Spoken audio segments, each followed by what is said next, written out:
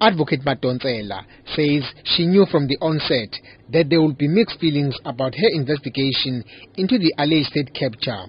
Her comments follows utterances by ANC Youth League national leadership, which accuse her of serving the interests of the DA and using the state capture report to tarnish President Jacob Zuma's image. Madonsela says she still stands by her state of capture report. I know that I have done the best I could with this report as a human being, but I also had no illusions as we completed this report. I knew that there would be people who would be happy that this strengthens constitutional democracy and sheds some light on a very difficult issue.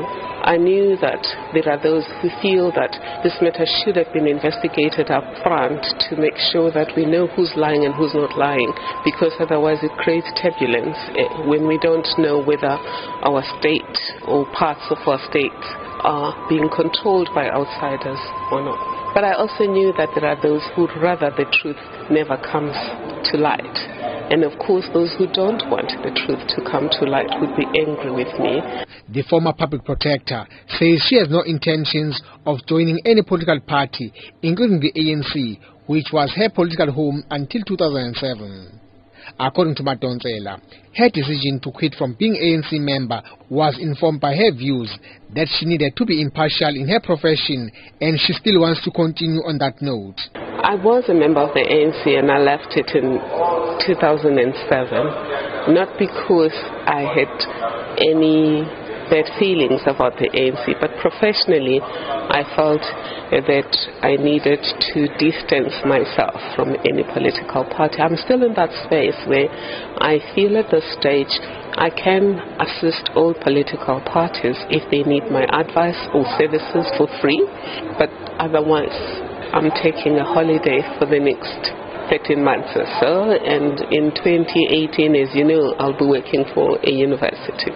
Meanwhile, Finance Minister Pravin Gordhan, who did not attend the event due to ill health, considered that the ANC, just like other political parties, has its own challenges. Gordhan was awarded with Satyagraha Award for promoting integrity. In his video clip message played during the event, Gordhan said the ANC need to admit its weaknesses and confront them. Not only do we have an enemy on the outside, but within organizations and within movements, we have our own weaknesses as our inverted commas enemies as well. We need to recognize our strengths and build upon them, admit our weaknesses and overcome them, and I think that is the spirit that the organizations that are represented work with and work towards.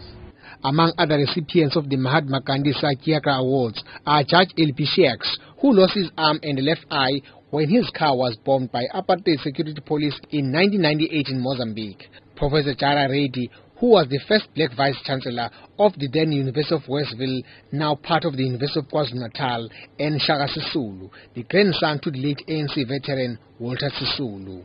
I am Vusi Makhosini in Durban.